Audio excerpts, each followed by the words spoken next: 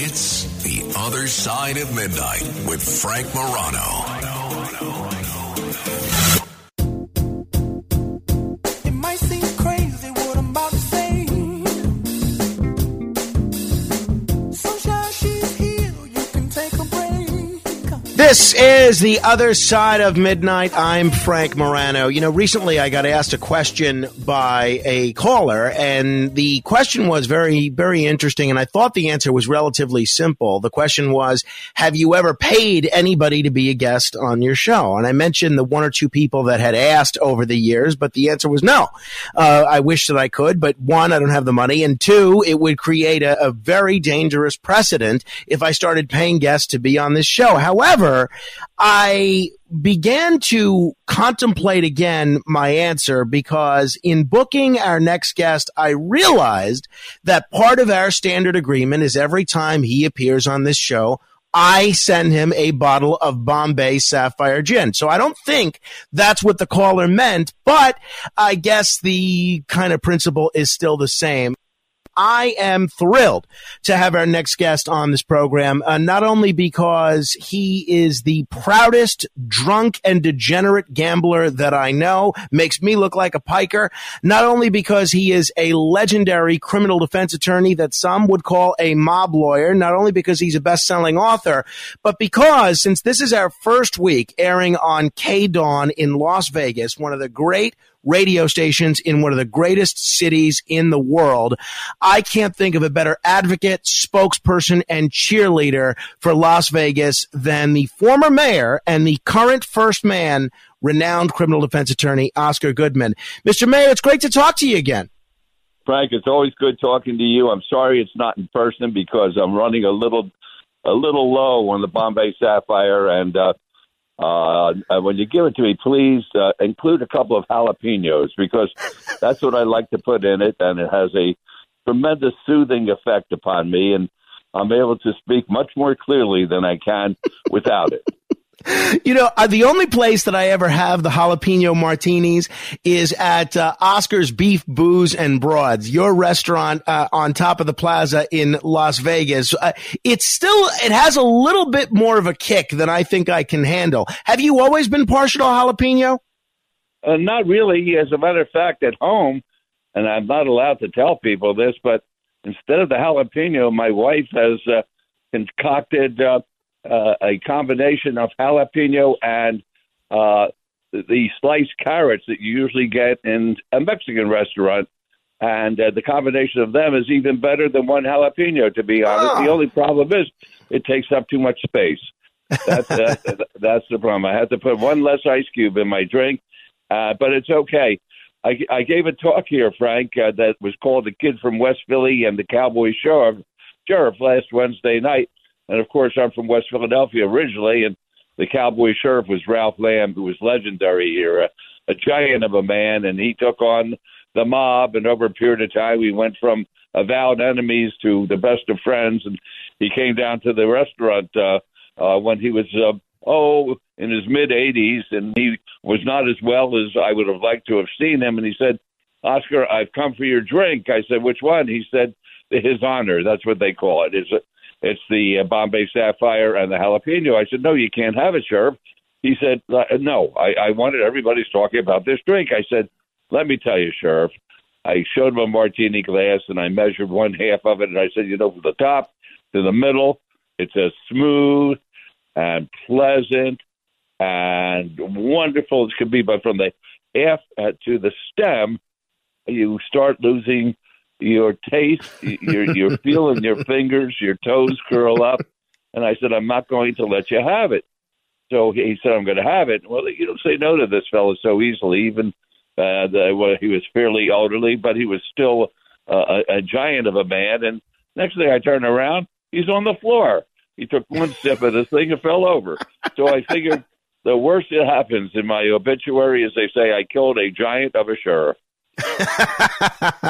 That's very funny. You know, you alluded to your wife. For people that don't know, she's the current mayor of Las Vegas. She succeeded you. There's one thing you got to clarify for me, though. I know you were term limited and she was elected right after you. I was under the impression that when she was reelected in 2019, that was going to be her third and final term. Now, I thought it was a 4-year term, but here we are in 2024 and she's still the mayor. How can that be? When does her term go to? It's very simple. I don't make friends easily, Frank, and I didn't make friends with the legislators, and they knew about the 3-4-year term limitation, which I was subject to. So they actually changed the entire voting schedule, that they set an extra year for the mayor who would succeed me. So that mayor would do, if they won the election, 2 4s and a 5. And she was great. She held a press conference, and everybody came, and she said, I finally beat him. But between the two of us, we've got 25 years of being the mayor of the finest city in the world, and she's done a phenomenal job. I mean, everything she touches turns to gold. She founded the first non-profit, non-sectarian private school in Nevada, and had no interest at all in being the mayor. But my children, when they saw I was being swept out the front door or the back door, whatever door it was, they said, Mom, you got to run. And she said, I'm not running. And then when she cleaned the house once and cleaned the house the second time after she retired from the school, she said, I'm never cleaning the house again. And they said, okay, then run for mayor. And she ran, and she won overwhelmingly, and she's now in her third and last term. But she picked up the extra year and doesn't let me forget it. Gotcha. Any day that we live. But she's a wonderful worker. Well, yeah, you've met Carolyn. Great sense of humor, beautiful, nice legs, the whole works. I mean, I'm on top of the world every time I look at her. I am the happiest guy who ever lived. You're not a bad first man either. Now, once again, the eyes of the world are on Las Vegas because of the Super Bowl taking place there on Sunday. There's a lot of excitement there. Everybody, all these news networks, TV networks, newspapers are all doing stories about what it's like in Las Vegas this week because of all the anticipation and the excitement of Las Vegas's first Super Bowl, at least as a host city. What is Vegas like right now in advance of the Super Bowl? Well, there's certainly a hum and a buzz and a certain electricity that goes along with neon, and everybody's getting ready for it. The community is volunteering to participate as volunteers, and the players just came in, I guess, yesterday on 2 separate planes, and they're going to respective practice fields here. And, of course, we have the added factor of Kelsey and his girlfriend. That has brought in a whole different interest than one would ordinarily have for a Super Bowl. And it's sort of the culmination of our effort to get professional Major League sports teams here. We brought in, we have hockey with the Vegas Golden Knights. We got the Raiders. I know with Adam Silver giving Carolyn a wink, we're going to get the NBA one of these days. It's just a matter of when, not if. And she's always talking to Commissioner Garber with the MLS. So we are not only the entertainment capital of the world, but we're also the sports capital of the world. The one thing I don't like is I'm not a big A's fan for a lot of different reasons, one of which, in my opinion, they picked the wrong site. There was a site that the city was more than happy to negotiate with them and give it to them for next to nothing. And instead of imposing liability on taxpayers, they chose to go out on the Strip. And they could have had a great real estate play here, but nobody even wanted to talk. There's no vision. That's the problem, Frank. Right. You know, we started off, you've been out here, and we've shown you around, our Symphony Park. That was an old railroad site. That had to be remediated, and nobody wanted to get near it for fear of turning green. But once you clean up the dirt, everybody wanted a piece of it, and they don't even think in terms of this other site, which doesn't need that kind of remediation because it's probably in the last remaining vestige of land that isn't expensive here. And it could have been a great place for a stadium. It could have been a place like San Francisco with their Embarcadero, where they built the baseball stadium or San Diego with the Gaslamp District, but people don't have any vision. They all want to go with something that's already developed. So I'm not high on the team, but that's their problem. That's not my problem. There was a wonderful piece on you in the New York Times. People can go online and read it. In fact, I've just linked to it on my Facebook page. People can check it out. But the headline says, "Don't bet on this former Vegas mayor being at the Super Bowl." Now, as you mentioned, and as you wrote about in your book, you tried for years to get major league sports teams and professional sports teams to Las Vegas. Now, this would seem like the culmination of your vision. Your wife, the current mayor, makes the point that you've always loved sports and you'd love to gamble. You could easily get a seat in a luxury box at the stadium for Sunday's Super Bowl, but you're not going. How come? Well, we've been offered seats, and of course, everybody wants the mayor there, and she would drag me along. But the truth of the matter is, historically, I love the Super Bowl. I love the Super Bowl day, and I get a kick out of it when the NFL wouldn't allow us to say Super Bowl. We had to call it the big game. But right, us too. Yeah, shame on them. But I love my home. I love my family. I love my Bombay. I love the bets that I can make, and I love staying at home on Super Bowl. People want to know who I'm picking and make different appearances and that kind of thing. But there's nothing, to be honest with you, I don't think there's anything like being in your home, cozy, drunk, and doing all the things you like, and then having a wonderful set of appetizers put in front of you and sharing it with family and friends. And that's what I prefer to do rather than to fade the traffic out there. Well, that's the, I had an opportunity. A friend of mine invited me to the Super Bowl, and I was thinking about it just because I love Las Vegas and I've never been. I thought it would be a fun experience. But that was exactly my rationale that, sometimes it's nice to just enjoy the comforts of home. Do you think I made the right decision by not going?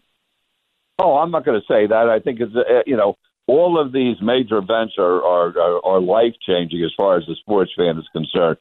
My wife and myself got tickets from reputed mobsters to see the Kansas City Royals and the Philadelphia Phillies, I believe, in about 1980, and back in Kansas City, and had the best seats in the house. As a matter of fact, Tom Lasorda, who we met in the airport and took a cab together, he wanted to know who this guy and who the lady were who had the best seats in the house.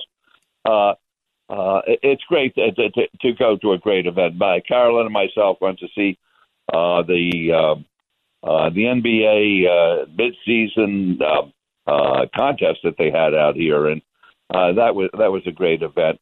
So, and we've been to the All-Star game, the first NBA All-Star game that was in a city that did not have a franchise, I believe, back in 2005 or 3, one of those days. And sure, it's great going to these events, but once again, I don't know. It may be because my children they won't fight with each other. There won't be scratching and pinching and that kind of thing. So they're all mature adults, and all I have to do is control some grandchildren, and it's just going to be an absolute pleasure watching the game. I think it's the kind of game because there's not a home team playing there. That you can really sit back and study it, and you see the replays, and sure. Nobody's bothering you for an autograph or take your picture, Mayor, that kind of stuff. So I'm very happy with the decision that we made. Good. Well, so you write, and we're talking with Oscar Goodman, if people are just tuning in, former mayor of Las Vegas, the current first spouse in Las Vegas. And if you want to read a book that has some great stories, not just about Las Vegas and not just about politics, but about the mob and the criminal justice system, you've got to check out the book, Being Oscar, From Mob Lawyer to Mayor of Las Vegas, Only in America. And in that book, Oscar, you spend a lot of time basically lambasting the NFL and the other professional sports leagues, because at the time they didn't want Las Vegas to ever have a major sports franchise because they were afraid of the influence of gambling on the players and the management. Why did the professional sports teams change their tune? It seems now you can't keep the professional sports leagues out of Las Vegas. What happened from when you were shooting for this years ago to now? Why'd they change their mind? I don't have to tell you because you're a smart fella. It's all about money. It's not about what's right, what's wrong. You know, it was easy to put a label on us of Sin City. I always liked that label because it gave Las Vegas a certain allure that no other city could have. We were born from the mob. That's why the Mob Museum is so successful here. So I never objected to it. But when we went back to New York and I spoke to Gary Bettman, the commissioner of the NHL, he was high on Las Vegas. He said it would be a great place, but we don't have any teams that are interested in expansion or new teams that are want to come there at this point. But I think Vegas is a great place, he said. And then we went down the road and spoke to the old curmudgeon himself, David Stern, who over time we became good friends. But when I spoke to him, we went into his office, and he said, I wouldn't allow an NBA franchise to go there over my dead body. And I said, do you know what I was doing last week before I was the mayor? I think I could arrange that. So that put everything in place, and then we went to NBA Euro and saw the NBA teams play over there. We spent 5 days in 3 different cities, and I was actually a bookmaker then. I set up my little book. I had my showgirls with me. I was taking bets from everybody in the audience. None of them spoke English, and Stern's right behind me. I was eating his heart out. But when it came time for the shootout at OK Corral, or High Noon, whatever you want to say, he came up to my office and he said, okay, you won. I said, what did I win, Commissioner? He said, I won't object to have an all-star game in your city as long as the owners of the casinos have no objection. So I went out and they got the owners to agree, but it was a bad weekend for us in the sense that a Chinese New Year, which is a big deal here, President's Day, which is not such a big deal, the Magic Show, which is a big deal here, and all of the confluence of these things coming together. And I knew there was something wrong because when I went from the airport and came back from Los Angeles to Las Vegas, I saw a couple of my former clients who were ladies of the night, shall I say. And I said, ladies, are you coming to the game? They said, what game? I said, what are you coming up here? Oh, it's the weekend. So what can I tell you, Frank? All I can tell you is I keep on smiling. I keep on laughing. As long as all my friends and my family are healthy, that's all I care about. And I have everything that a man or a woman could want. I have a wonderful wife, wonderful children, wonderful grandchildren, nice home. I mean, I'm on top of the world. So, and I have friends like you, which is terrific. And I'm so happy that you're going to have a presence here in Las Vegas. And that means you'll be spending a little more time than you usually do. And I hope you bring your lovely wife. She's no doubt about it. Count on it. And I'll be counting on you for advice in terms of, they say in New York, if you can make it here, you can make it anywhere. Some folks will say that's doubly true in Las Vegas. So whatever advice you have about appealing to an overnight Las Vegas constituency, believe me, I'm all ears. Well, it's probably a good constituency because we're a 24-hour town. So at least a third of our population is up at night. And your show is the only thing that's good after, let's say, midnight. And a lot of people are going to be listening to you. You're going to be a force to contend with here. And I'm very happy for you. I really am. And, it's the only show where you can really have an intelligent conversation with somebody and they're not looking at their watch or their pocketbook. Well, yeah, don't ruin our reputation. We don't want anybody thinking the show's too intelligent, Oscar. Hey, who are you betting on Sunday? Not telling yet. People they're paying me for that information, Frank. I'm not giving that away for nothing.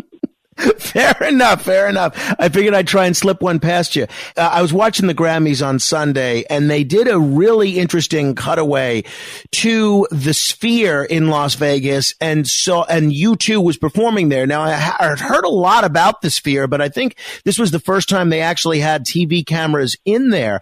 It looked really remarkable. Have you been inside, and what's your take on what this means for not only Las Vegas, but kind of for the future of indoor entertainment? Well, I think it's something unique. My wife has been out there. I haven't gotten out there yet. I'm busy with a lot of different projects and haven't taken the time to go out, but I understand that it is unique, to say the very, very least. And I think that it changes the way people will be looking at live entertainment. And the nice thing is you drive by there at night and it's all lit up and they have different programming that the public could see. from their hotel room, and it really is. It's a marvel. It's one of the wonders of the world, actually, the way it's built. It didn't take them that long, really, and I think it's going to change the way. Well, everything's changing. You know that artificial intelligence, the internet, the use of the iPhones, the social media. It's a different world than the world that I was used to. I sort of like the old times where everything depended on a handshake and a smile, and that's my kind of world. But you know, they say we're making progress. I'm not sure what's happening around the world is progress, to be quite frank with you. You know, lastly, I'll end with this, Oscar. I'll take advantage of both your political expertise and your legal expertise, because these days, when it comes to the presidential election, looks like they're one and the same, the legal issues and the political issues.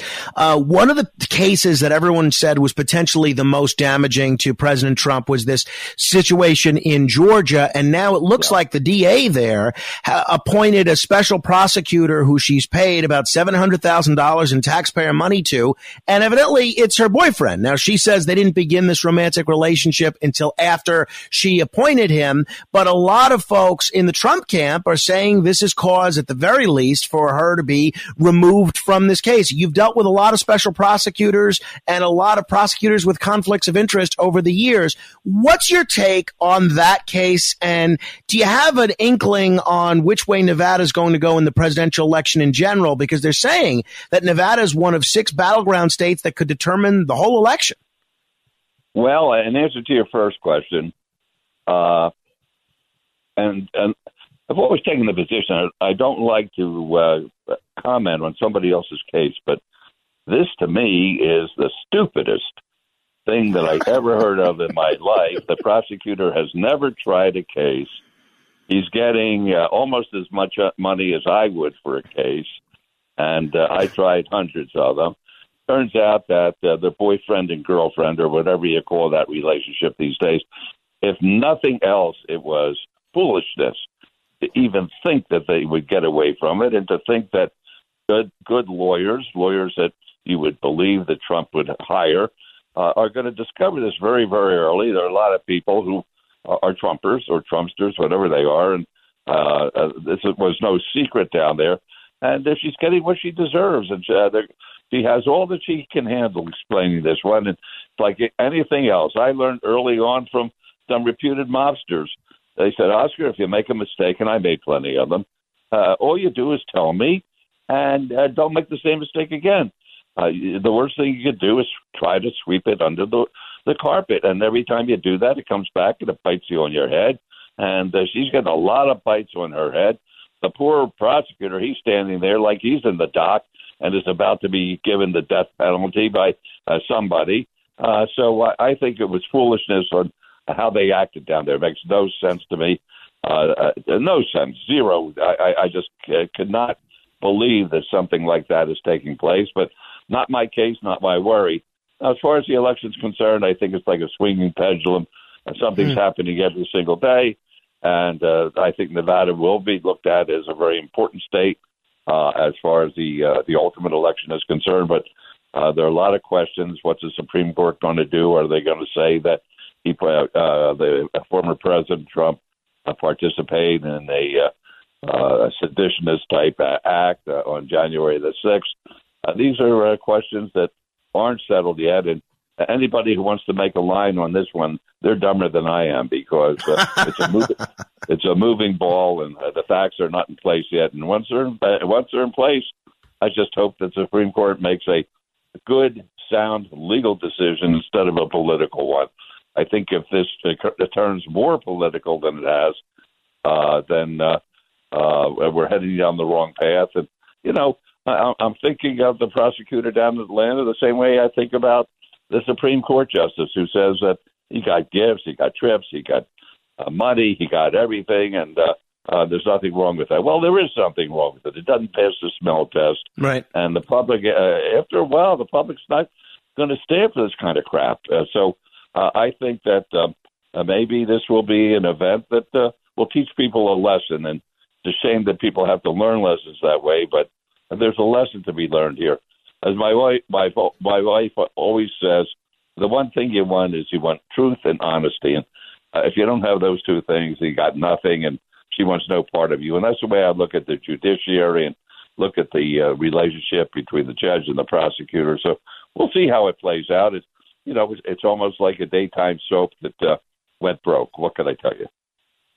Mr. Mayor, it is always a treat to talk with you. I, too, wish we were doing this in person. The gin is in the mail, and I hope to see you soon. Please give my best to the current mayor as well. I shall, my friend. Say hi to your wife, too, please.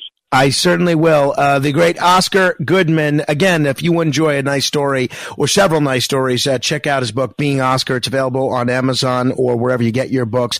And wherever there's a Vegas conversation to be had, there is no better spokesman for that city than Oscar Goodman. And glad that he's going to be my radio Sherpa now that we're on K-Dawn. If you want to comment on any portion of our conversation, you might be willing to give me a call at 800-848-9222. That's 800-848-9222. This is The Other Side of Midnight. Straight ahead.